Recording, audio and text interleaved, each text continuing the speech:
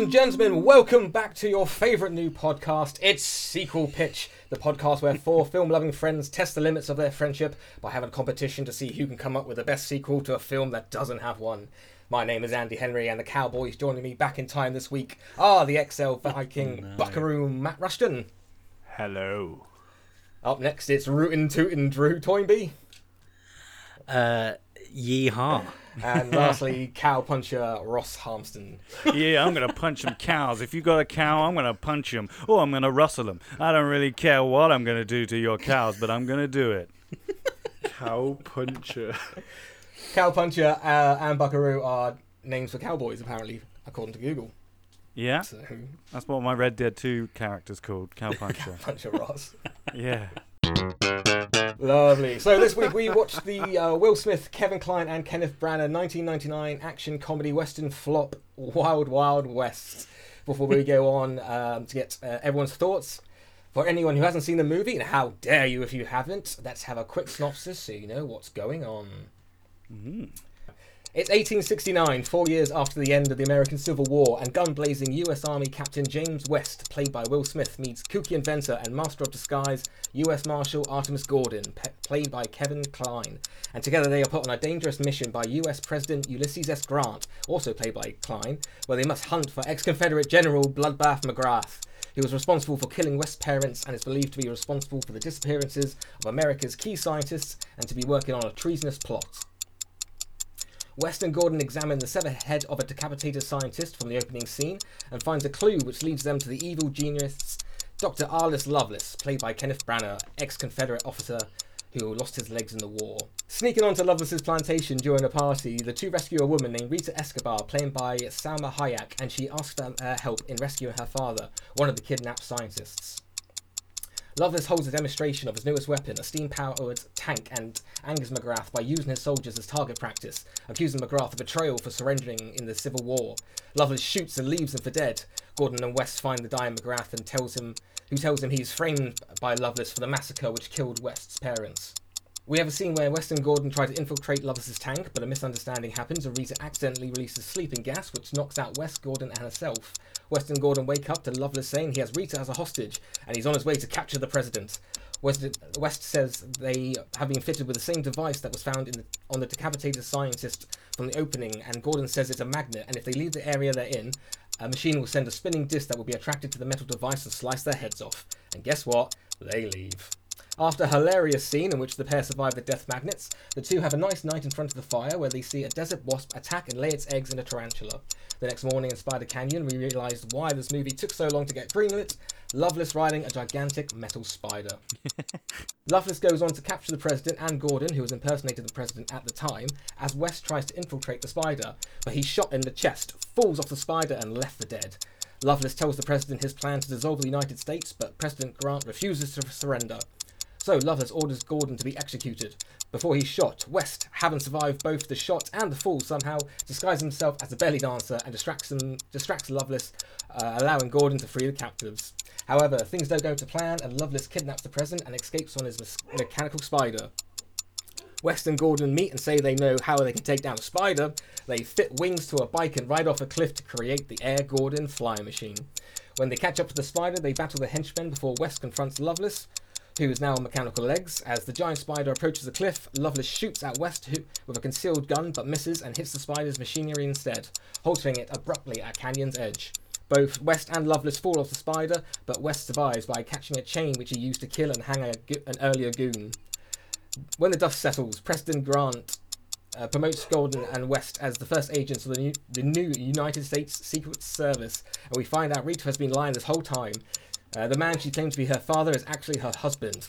The movie ends with West and Gordon riding off into the sunset on the giant spider. So let's start the podcast by going to the end of the movie. What was the best part of this film? The end song. I think it's when the credits roll is my favourite bit of that film. It's weird watching this film. When I was watching it and I was messaging the guys, I was like, it's actually all right. You know, it's not too bad. And then on reflection, I'm like, actually, no, it was awful. Yeah. And like the belly dancing bit you just reminded me of, I was like, Yeah. oh my Crikey. god. Yeah, you forget about that. And then like just the the jokes are constant. When did it come out again? When did this come out? 99. Yeah, this feels like a 1999 film. It's all like jokes about jokes about ladies or bums or boobs. Oh, the breast Yeah, scene, when they're Yeah. trying to figure out the best About breast. 20% of the jokes in this movie are centered around men dressed up as women. Yeah. That is a significant portion of the funny of the film. It is just, look at that man, he's wearing a dress. Yeah. How wild is that? Are you crazy? Which, even for the 90s, surely must have... Well, obviously, people did find it lazy because people did not like this movie. No. Well, apparently this movie went under cost reshoots in attempt to inject some humour because the audience didn't find it funny at first. Oh, stupid audience. What do they know? I wonder if that What was do they in the know? movie already, or they went, "I've got a good idea how to make Yeah. this But funny." it's interesting, Ross, that you found it, that you were okay with it while you were watching it, because I kind of agree. Aside from some really, really bad ableist and racist jokes, which none of us are from an ethnic minority, nor are any of us disabled, so it's not our place to talk about that particularly, but it's not good. But generally speaking, the charisma of the cast carries this film so far. Yeah. And in the moment, you're like, yeah, Will Smith is charming and funny, and Kevin Kline can deliver a dry comic line really well. Salma Hayek is great in this film. I mean, Ken Branagh is just another kettle of fish. wow. Yeah. He But hated then- this. Self-professed worst American accent ever. Yeah, he's gone on. Bless him. He Wait, wasn't. you said he didn't like it. No one liked this. Everyone He- in the cast, Barry Sonnenfeld and half the staff of Warner Brothers hate this movie. After post-production, Warner Brothers had already given up on the movie, considering it the black sheep of the family. It was so bad, Jesus. basically no one wanted to work on it. But they were like, oh, guess I have to. Yeah. Do you think that was before or after the giant mechanical spider? Oh, the spider was in it all the way from what I know. He wouldn't make the film without the spider. Yeah, John, the producer, the famous Kevin Smith story about his Superman script, and this producer John Peters insisting on having Superman fight a giant spider, and they never made that movie. And then Kevin Smith went to see Wild Wild West, produced by the same man, and was like, "Oh fuck, there's the giant spider! It's back!" Oh, there it is. It starts off. When I started watching it, I was like, "This is starting off weird." Anyway, with like Will Smith in a water tank, Yeah. and it has a bed in it and shelves that he's put candles in. I'm like, what? Yeah, And that's where he makes love to ladies in a water tank. And yeah, it's that joke, isn't it? Which I use in my pitch, by the way. Is that he's a ladies' man. Oh, he's a ladies' man. But yeah, I thought after it, you just forget it. Like, it's a forgettable sort of thing. You're like, I don't really know what happened after that. Yeah, the 2 most hours. memorable bit is the giant spider. Apart from that, it's got And some the action and the music bits, and but the song, even though yeah. that's not even the in song. the song's even great. though that's not until the end of the film. Yeah, The song is great. The song is just fantastic. Matt, It's you've peak been Will really Smith. quiet. Why are you not ripping this film apart? Because we know you loved it. Matt secretly Okay. loves it. Yeah, this is, I Because mean, I admit, secretly I have a loves it. soft spot for this movie. I kind of like it. I Okay, well, yeah. Let Matt tell will us how much he hates it. never allow a soft spot for this movie. Matt will only never allow memorable. Andy. Matt will never let Andy pick another film ever again. If another movie like this is picked, I may need to be on vacation that week. Why, Matt? Why, What's Matt? going on, Matt? There's Why do only you there's hate it? only one memorable aspect about this film, Yeah. and for me, it is the fact that they've used the fact that it's a Western homage dark comedy, whatever they want to call it. They've basically used that as a cover for the fact that it's the most lazy, racist, ableist piece of trash I've watched in recent history. Like, nothing about it is okay. Because, you know what? They don't even try to make it obvious sometimes. And this is the bit that kind of pisses me off about it, is that they're over the top when it's the mechanical spider and all their special effects. But they're just plain lazy in the fact that they go, oh, because we're doing a Western, we're going to reference to the fact that you're the only black person in this cast. And, oh, we're going to use the fact that you're in a wheelchair and you lost your legs fighting for your country. You know, it's just tedious. And I had to sit through 2 hours of it. It doesn't even happen once. There's one point where they blatantly reference one of the darkest periods in American history, and they use it as a scapegoat for another man to sneak behind the crowds that are stood there with basically pitchforks and nooses and burning torches, ready to have it out with Will Smith, and that is used as a ploy. And I'm like, yeah, okay, regardless if this is some kind of accurate historical reference, it doesn't fall well for me. In 2020, it really doesn't fall well. As a kid, when I didn't understand it, it might have been kind of lol because I didn't know what I was laughing at, but now I find it really uncomfortable. Yeah, it's deeply uncomfortable. When you're making a joke and you're making a comedy scene in where a guy's going to be lynched like that, that's not clever. That is a bad look. Yeah, that is a bad scene. And I'm surprised. Well, I assume most of it, like Andy said, didn't want to be there or hated the film even after it was released and stuff. I imagine Will Smith hates it. Yeah. He hates still it. apologising for it today. Yeah. Well, it was based on a TV series. I don't know if anyone knew. And the actor in the TV series went to the Razzies because it got like 20 Razzies, and apparently he collected like most of them and then delivered them personally to like Will Smith and Kevin Kline. He's like, "You fucking hell, fuck you." So, That's kind of lol. Yeah, I mean, they also don't treat women very well. There's 2 women in the film. One's in the scene where people come out of the pictures, which is pretty good. And then you got Salma Hayek, who... Yeah, there's Miss East. Can we just take a moment to reference the women's names? You've got Munitia, the arms woman. You've got, what's the name? Lippenreader. Miss Lippenreader. the person that just happens to be able to read people's lips. Yeah, Like, well, that is ridiculous. The thing is, the TV show came on air when spy TV shows like Mission Impossible and The Saint and things were all the rage. Maybe not The Saint. Maybe The Saint's a bit later. I'm not sure. I'm not quite sure. But it was basically pitched as spies but cowboys, and so those sort of literal names for all the women is probably Taken a from callback to like Bond. It's that's classic like Roger Moore Bond. Yeah. In fact, it's classic Pierce Brosnan Bond. Yeah. But again, it's just the film is it's clearly these reshoots where they tried to add extra comedy and it just went way too far.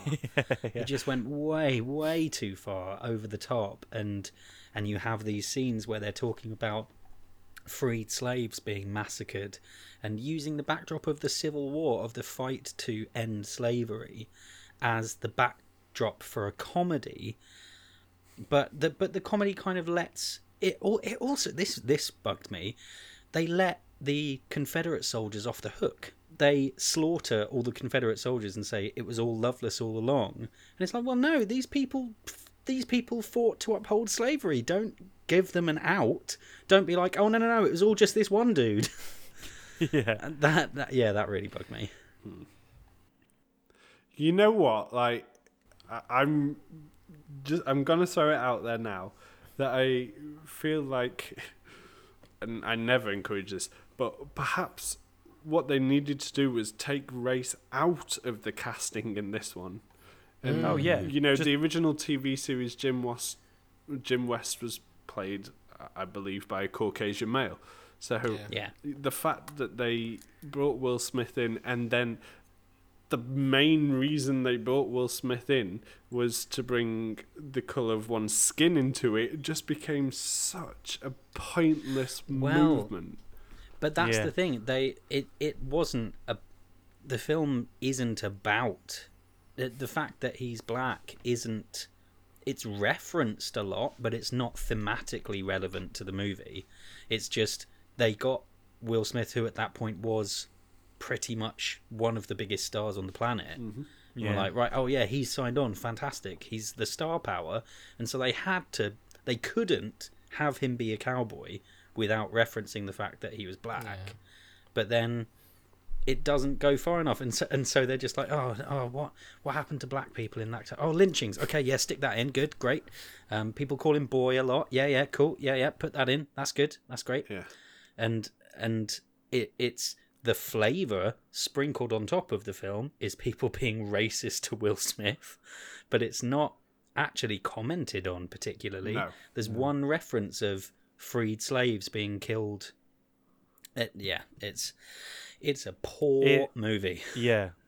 Let's wrap this up. Anyway, any favourite moments? Because we've got a lot of bad ones. I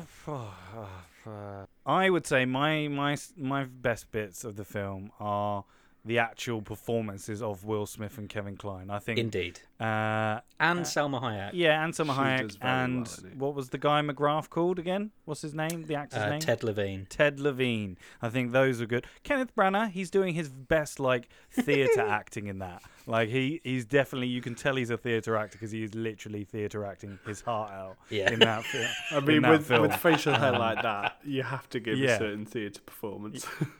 So I think the performances for myself are the standout moments for me. I would also say fair play to the CG, fair play to the VFX artists who worked on this film, because the effects are really strong. You look at Ken Branagh in that wheelchair where he is missing from like his belly button down, Yeah. and you cannot see where they've gone through and rotoscoped him out and painted over and put the background in. It's flawless. There's Well, so he was much. he's kneeling. That's what I've read. Yeah, but they still have painted out something underneath. It's like it's his belly button, and then it's like 3 or 4 inches. He would definitely be coming out underneath it, and they've painted that out, and it's flawless. And the spider looks good. It's amazing. All right then, boys. What's your scores out of 5 then? It's quite clear we don't quite like this movie, and we should probably move on. So let's start with you, Matt. Out of 5. I'm going to give this one Will Smith testicle out of 5. You do see a bit of a dangler at the Yeah. beginning. See between his legs, I was like, oh gosh, this must be a 15 or an 18 then. No, it was a 12. Wow, 1. Okay, let's go Drew next. What you got? I'm feeling charitable, and so I will give it 2. No, I'll give it 1.75 ear trumpets dripping earwax onto your shoulder. What? Any reason it lost that 0.25? Because it is just not good. But as pointed out, there are some really charismatic performances, and there's some impressive CG. But I could not. And so I want to recognise that, whilst also firmly stating I would not recommend this film to really anyone. And finally, Ross, what we got? I am going to give it 1 sex water tanks out of 5, purely because of the performances. They're the thing that holds the film together, and you're like, oh, actually, the camera, the what do you call it? The bloody charisma between Will Smith and Kevin Kline is really good, and you can tell that they enjoyed. Well, I say they enjoyed each other's company, maybe on set. Like you band together when something's really shit, don't you? So you can tell that they probably band together and gone, "Yeah, this is shit, isn't it?" Yeah. So yeah, 1 out of 5 for me. I mean, for me, this is a guilty pleasure. I remember watching it as a kid, and it was stupid then, it's stupid now. for every reason that's been pointed up. But I do like it. It's weird because I'm going to give it a 2, which is normally not a recommend, but because it's a guilty pleasure, I guess I'll be like, yeah, give it a go. So there, 2. We got a 1. We got 2 1s, a 1.75, and a 2. Which comes out at an average score, our lowest scored movie, thank God, at 1.4375. Okay, let's get on these pictures. Alright boys, you know the deal by now. You see the pictures, I ask the questions, and afterwards I'll open it up so I can hear your ideas about everyone else's pictures. I flipped a coin before the podcast, and today we're going to start with Ross. Oh, hello. Okay, so this is my pitch for Wild Wild West 2, Wild No More. Ooh. Okay, so but just a precursor to this before for the listeners, I did so much research in this. So much research was done in this pitch, but yeah, I'll explain it in the end. Okay, so here we go. It's 1900, 31 years after the events of the first movie. We see an urban city and the words Little Rock, Arkansas. This is a mixture of horses and carts and an occasional automobile. The camera focuses on a bank. Cuts to inside and we see a large lady waiting in the queue at the bank. And all of a sudden, 5 men brandishing pistols enter. They demand everyone get on the floor. Everyone but the woman does. They approach her. Her face is obscured by a black veil. They remove it, and after some pithy dialogue, the woman suddenly drops her voice, and we see it's Artemus Gordon in disguise. He brandishes a secret pistol from his wrist, but it malfunctioned and doesn't work. They knock him to the ground, and Gordon says, "Don't worry, there's always a backup plan." I don't know why he's British. He flinches and waits for something that doesn't come. He looks to the window expecting something. The robbers laugh and start stealing the money. We then pan outside the bank across the street to a hotel. There is a sniper rifle propped up against the wall. We are then introduced to Jim West in a bed with a lady. He hears the commotion outside and looks at the other robbers. That are making away with the money and Gordon. He hurriedly puts his clothes on, and the woman says, "How are you going to catch them in a car?" He quips, "I've got horsepower." I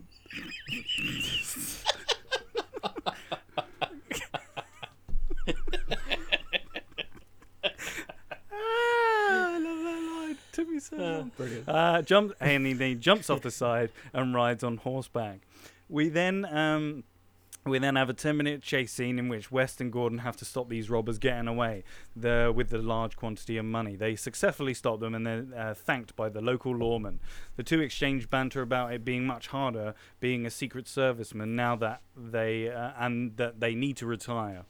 They then get a phone call that says they are needed in the White House urgently.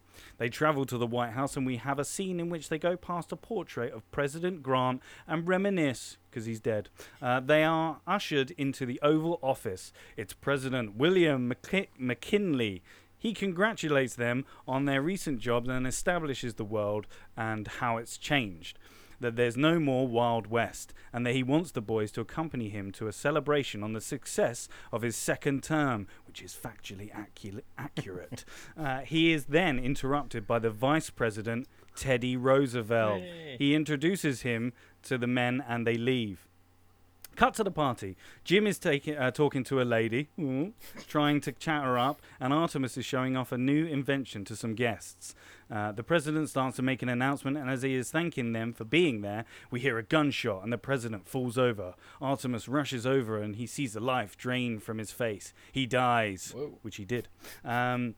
Jim tries to find where the shot comes from. He runs outside and has a rooftop chase, but loses him and falls through the ceiling and lands in a moving picture house. He sees a train rushing towards him and he screams. Then he realizes it's just a film, and he tries to act real cool and leaves the building. As he leaves, he finds something that the assailant has dropped. It's a pamphlet for a meeting for veterans of veterans of Wounded Knee that's happening tomorrow. Yeah, I know, Drew. I read yours after, and I realised. God damn it. It's all right. Mine's probably not going to be. Anyway, the next day they are sworn into the Oval Office. Teddy Roosevelt, the now president, is there and tells them that they have to find this man. We're near the end. They head to the memorial the next day, and the assailant is on stage and announces himself as Captain Flanders. He tells them the harrowing story of what happened to him at Wounded Knee. We see that he's missing one eye. He notices Jim and Artemis and have some dialogue with them. He then tries to convince the other veterans that these two are the enemy because they work for the government, and the government is what got all his men killed. All the veterans turn on Jim and Artemis.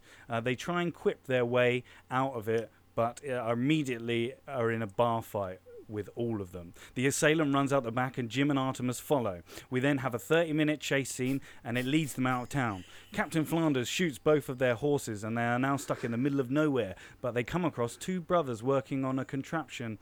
It's some sort of flying machine. They ask who they are, and they retort, "We're the Wright brothers." Jim punches them in the face and steals their contraption. They catch up to Flanders, who now has got backup and an armored automobile. Jim drops down onto the car, fights Flanders whilst Artemis takes care of the backup. Artemis sees they are heading for a ravine and quickly swoops down to pick up Jim. Flanders falls to his death. Jim says, "Thanks. This is much better than your flying thing." Artemis drops him in some horse poo. Cut to the president, giving them some praise and some medals. The end. All right. Very nice. All right, not bad. That was all of that stuff Yeah. actually happened in real life. President McKinley got shot, and he died later of his wounds. So you got factually accurate stuff I'll there. take that on board. So, thank you very much. There you go. Can you go more into the relationship of West and Gordon? Because I'm not feeling much development from the first. It feels like Gordon's kind of been a bit of a side character, while Jim West is still kind of the main lead. No, there's like scenes where they're talking about each other, like in the party scene. There's going to be some dialogue between them, and I've said that in their first when they capture those guys from the bank, they talk after they captured them, and they say how it's harder now because they're much older. Because if this is 30 years later, so they're going to be about like 50 or like 60. So they talk about how it's much harder nowadays, and that they should probably retire. One Basically, might say they're getting too old for this shit.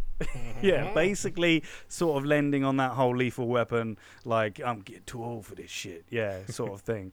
And there's other scenes where you can put some more like of their, because they're now, if you think about it, they've been working for 30 years, so they're not going to be, so they're like they know each other. But they still have that thing where Jim West always disappoints Artemis, and vice versa as well, because you still got to have that jovial banter that they have from the first one. No women? Do you not Um, believe women deserve to be in cinema? Whoa. You're just throwing that in my film. No way did I ever say that.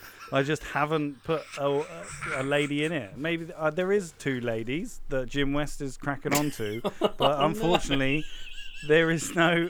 I mean, come on. I'm not saying... I just didn't... onto. Let me Matt just make that, immediately no. changes his pitch because he No, realizes I didn't put any women in it. No, you're right. I should have, but I didn't. So, oh well.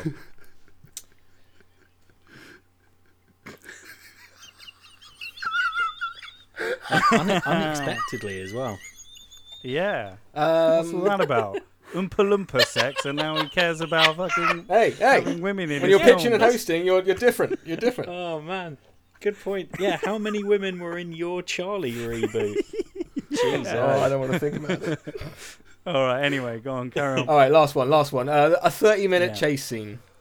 Yeah, 30 minutes. Pad it out. Anything Do some happening funny in that? dialogue Is in that it. in that scene? Is like little Well, no. stories Like happening? or Matt is it said literally just last week. chase? like Matt said last week, it's a sequel pitch. It's not a screenwriting pitch. I don't have to write every scene.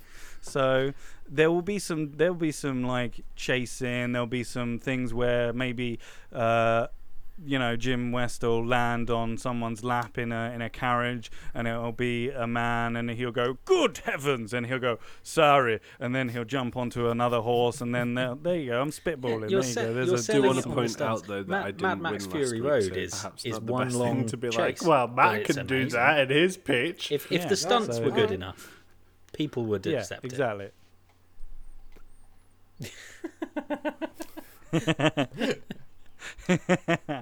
So yeah, there you go. Yeah. Okay. Very nice. Very nice. Let's move on to Drew, please. Hello. Kick us off. All right.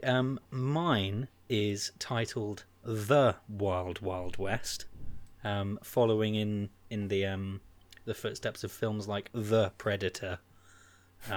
Just because it was. So we've got Wild Wild West and Nice. The Wild Wild West. Yeah, it was going to be Wildest Wild West, but then I hated that so much more, so I went with The Wild Wild West.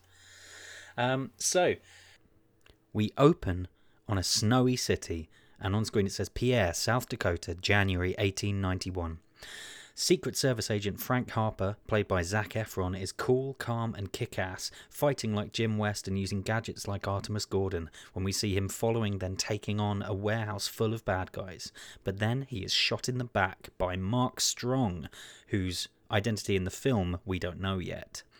His protege, Frank's protege, a Native American woman named Matilda Galpin, played by Blue Hunt from the New Mutants movie, finds him just before he dies. He tells her that she can't trust anyone. She stands holding his hat and then titles on screen, The Wild Wild West. Matilda then goes on the road to find the only people she can trust, Frank's mentors, Jim West and Artemis Gordon. She finds Jim, of course played by Will Smith, living a normal, upstanding life and incredibly bored, craving danger. When he catches her breaking into his farm, he quickly agrees to join her because he wants the excitement, and she's disappointed not to be able to use the speech she prepared to get him to come along. I see a bit of banter there. Then going on to find Artemis, he's running his own Shakespeare troupe, which, again, with Jim being on the farm, these are both things from the TV show, apparently. They arrive at the Shakespeare troupe during a play, and all of the characters are wearing such heavy prosthetics. They're sat there trying to work out which one of them is going to be Gordon. And then, of course, it turns out that actually he's sat behind them as the director, sort of overseeing all the pyrotechnics and things happening on stage.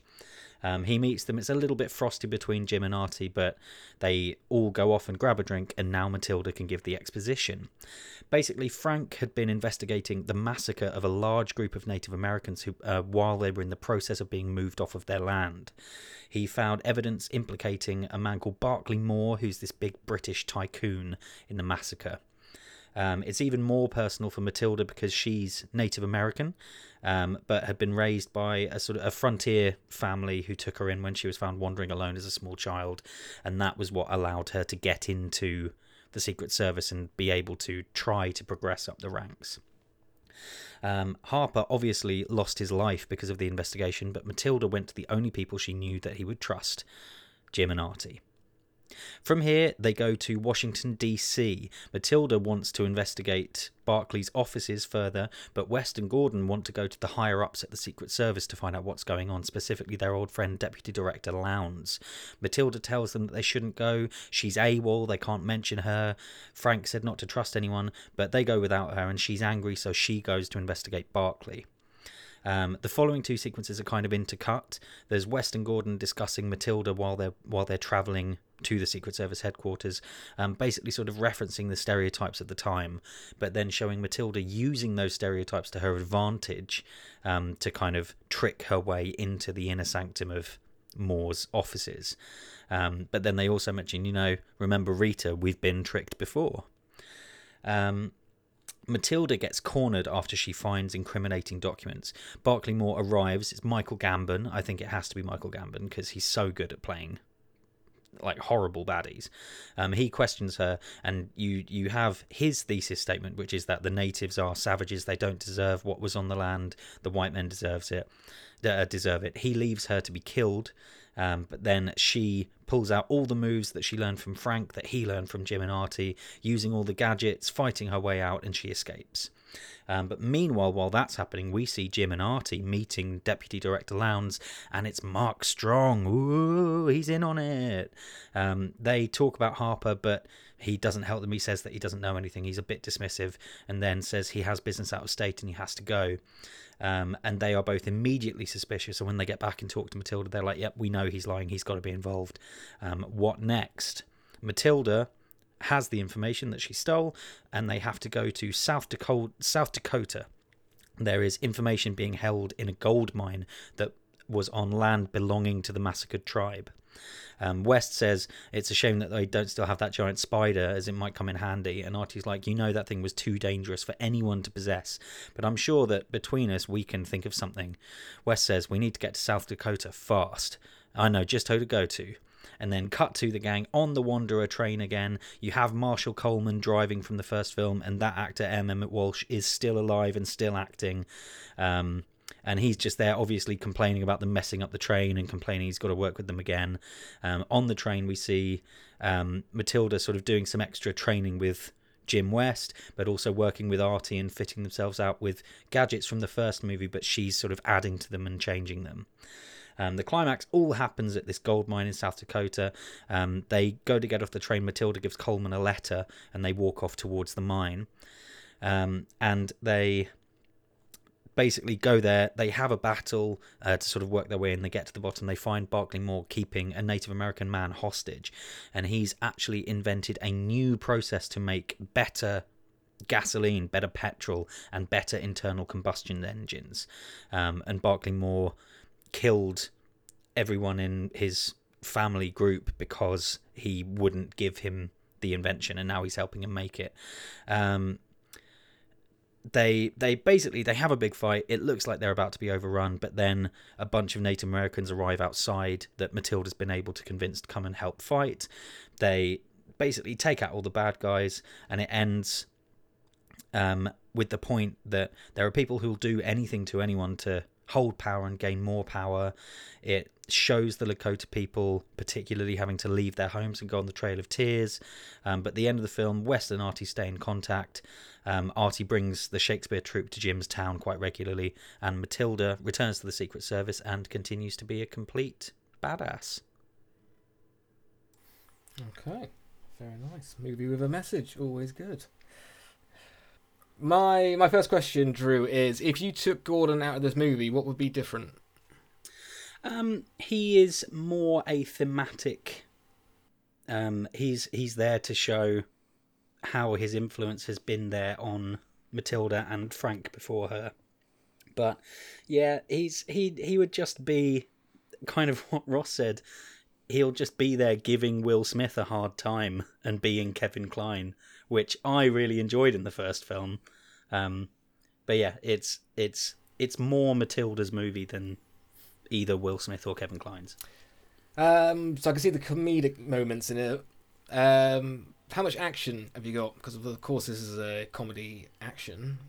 I got, from what I see, it's a little bit at the start, and then you got a small fight in the middle where Barclay tells Matilda, orders Matilda to get, and then at the end. Pardon me. That is entirely fair. I had intended for there to be a bar fight that would show how much Jim West sort of is craving danger, and I forgot to put it in. So that's fair, but you are welcome to count that against me. Okay, brilliant. I like it. Let's move on to our final picture. Give us a bellow, VK Matt. What have you got? I am bringing you today, gentlemen, WW2. That's WWII. The two I's are both iron legs, as I introduce Wild West II. The year is 1893 and the world is changing, but not for the better. The USA is gripped in an economic depression with the industrial workforce striking reference to the historically accurate Panic of 1893. We open to watch such strike with the new president, Grover Cleveland, tasked with fixing the country. But this is where the movie and history begin to split. You see, my Panic of 1893 is caused by something altogether different. The fact that robots are replacing workers. Crude, skeletal light robots that have familiar limbs seen in the original 1999 movie. The country prospers whilst its people suffer, and there has to be a give. This give comes in the form of an assassination attempt on Cleveland, who is determined to move the country back to a workforce with a pulse. On the surface, the assassination attempt is your typical shoot at the president kind of thing, until the bullet is discovered, which it turns out is a whirring contraption that when it's dislodged from the wood, immediately heads towards the president again, striking him in the chest. Cue a Frodo-like moment as he reveals the impermeable jacket blocked the bullet, with the fancy initials AG sewn into the protection. But who ordered the hit? The robots were government order from the previous presidency, so who would benefit from this assassination? Time to visit some familiar faces. We're introduced to two questionable characters in a tavern, listening to a rallying speech from a miner that's been replaced by the Iron Man. One dressed as a voluptuous woman, the other dressed as a waiter, but not in the way you would anticipate. There's some small witty talk about the wager that Artemis lost, hence he's the bag boy, before it all kicks off. The local sheriff walks into a tavern, and basically it's like it's just a hunk of iron, tailed by two smaller robots. The locals kick off, and the undercover West and Gordon join in. Clearly Gordon's been busy as they're using all kinds of new techie weapons and armaments to take out these bots and save the workers from this evil sheriff. As the sheriff falls, there's something different about it. Under its metal hat are the initials LL. Intriguing. West and Gordon head back to the Secret Service with a new mission to uncover the identity of LL. In their pursuit, they discover more about Arliss Lovelace before his major injuries incurred during the Civil War. Turns out he was much of a player then as he is now, or was, should I say. There were a number of claims of him bastardizing children, but one stands out. Lily Loveless. Upon looking at the hat again, they realise what they thought was just a cheap wild mark was in fact a third L. They now know who they're looking for.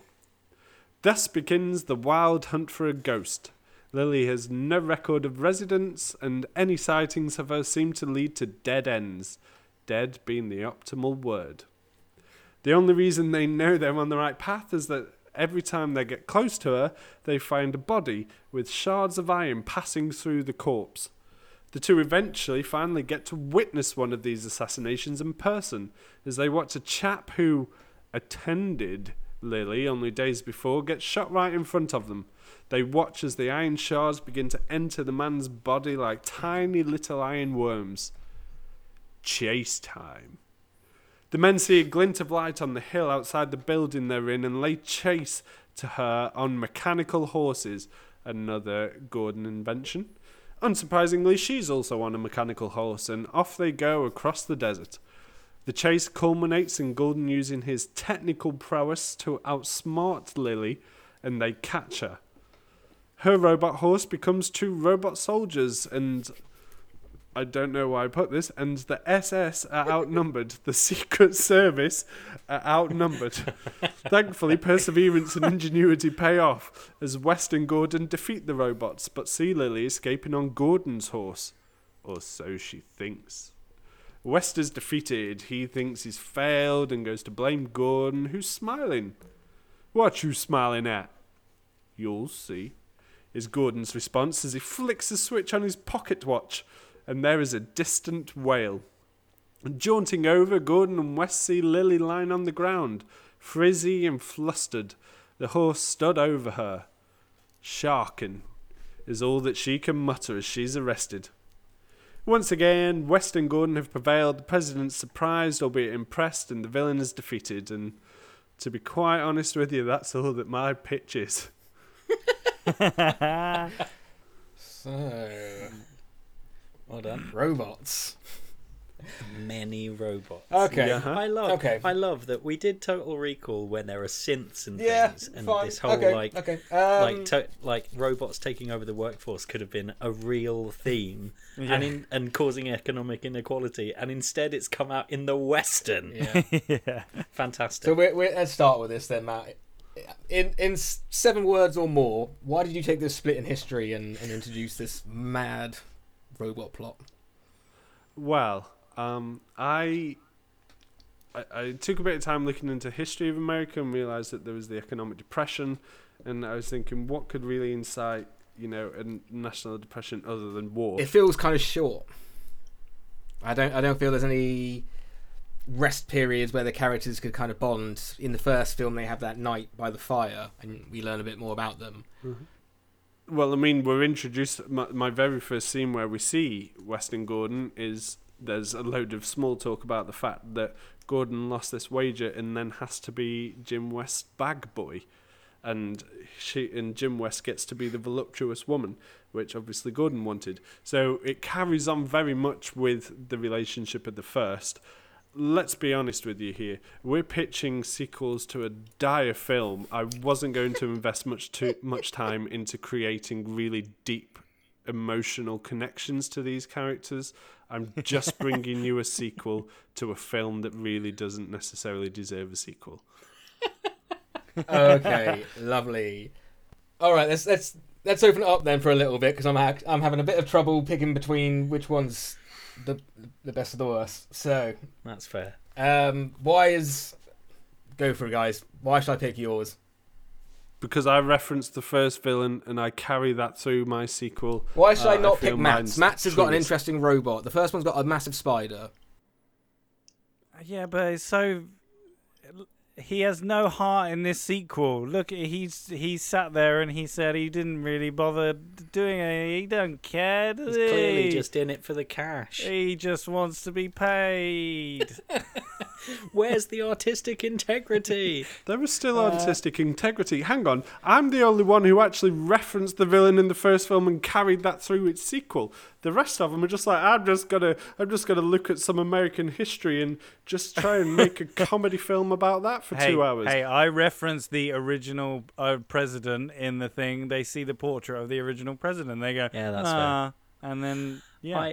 I love that the different approaches Matt and I took. I was like, when I was trying to come up with the sequel, I was thinking about how an 80-foot metal tarantula that shoots fireballs and explodes buildings would fundamentally change the power balance of the country, nay the world. And so I was like, okay, I better put in a throwaway line that they got rid of it, where Matt's just like, yeah, fucking robots, let's go. Andy, you should pick mine, because mine has a lot of the comedy and the relationship between them two, and the old does mine. stuff that made all the people laugh in the first one, but not the bad shit that made people maybe laugh, but like the relationship between the two. And I So throw does in mine. some history there as well. And mine's not like about robots that Matt's is, and mine's not really like snooze fest like Drew's. Everyone's just going to be asleep by the end of Drew's. So I think you should pick mine, because it's better. I feel like Drew has an even bigger problem with his, is that he treads too many fine lines that I feel like myself and Ross clearly steered wide away from. We haven't really introduced women into our sequel. I mean, actually, no, I've introduced a really strong woman as the antagonist. Ross didn't. But, we've avoided anything Intentionally not put, race-based. it's not like I went, oh, shall I put a woman in? No, I don't want to put a woman in. Definitely not. It's not like I just didn't. Andy, it didn't sounds like cross Ross my had mind. to Our decide not to first put a piece of woman in. merch is Other going to than- be a other badge than that to says be- Ross is a misogynist. Ross sees women as objects to make Jim West look like a player. Drew is, he hasn't made it a point of comedy per se, but a couple of times in his pitch he did refer to, things like Lakota Massacre and Jim West being black still. Things that we really want to steer away from in 2021. I feel like I've given you a strong woman without the risk of racist remarks and misogynistic backgrounding. I object. I'm not saying that we should steer clear of it in 2021. I am saying that it should be referenced and it should be more a part of the film. But Wild West, I feel, is a comedy, and I feel like and there will still be comedy. I also, mine's got a lot of comical moments. I did a thing where the woman says, "Hey, why don't you get a car?" And then he says, "I've got horsepower." Yeah, that did get a big to be fair, he did say that. Yeah, it was. He did say that. And but Drew had one, and he kind of brushed over it when he gave it. Like you need comedy. I had at least 2 funny moments. I have plenty of opportunity for comedy moments. What I bring you is a pitch, not a script. We're called Sequel Pitch, not Sequel Script. I literally give you the foundations to build a fantastic sequel film. Without an end, with never an end. I had a better end than you did this time, I feel, Mr. Hobson. Oh, it's really hard because there's some good bits. The thing is, what we're looking for is a PG-13, family-friendly action comedy that plays on from the first. All right, give me a second. Holy crap, was the first one a PG? It was 12, I've seen. Oh, That says PG-13 on Can't be IMDb. PG. They literally had testicles in it. It had testicles. Testicles. The first 5 minutes, there's a woman naked in the water, and then you see Will Smith's testicles. It can't be a PG. Okay, I think I have a decision. Let's start with Drew. What did I like?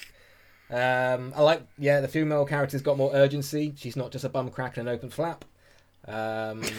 Ross, you got clear moments of comedy, especially the opening with the bank scene or whatever. And Matt, considering there's a giant spider in the first one, robots aren't too much of a stretch. Okay, the winner of Sequel Pitch. Episode... Anyone? 7. Episode 7. I'm going to go with Matt. Oh, come on. Because. Oh, whatever. I'm leaving this show. He fucking joke. Better than both Ross and Drew, he ties back the characters to the first one, including bringing better than both Ross and Drew. He has a good female lead, same as Drew, but Ross.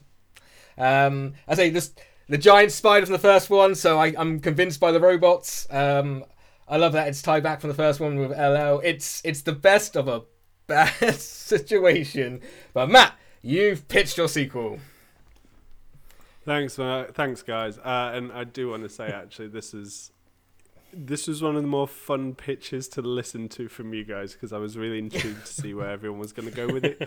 I love that we all spent time researching American history. Oh my god, so because much we felt time. like we needed to tie something into it. I had to look at so many presidents that got assassinated. I was like, I want an assassination in there. So I was like, it can't be that time. Okay, it can't be that president. It can't be that one. I was like, oh. Yeah, so that's our winner for this week.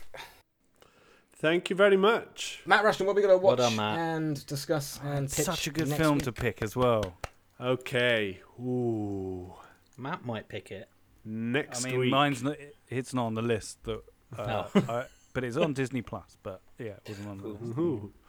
I was eyeballing Star on Disney Plus too, but I've decided that next week we are going to pitch sequels to Game Night.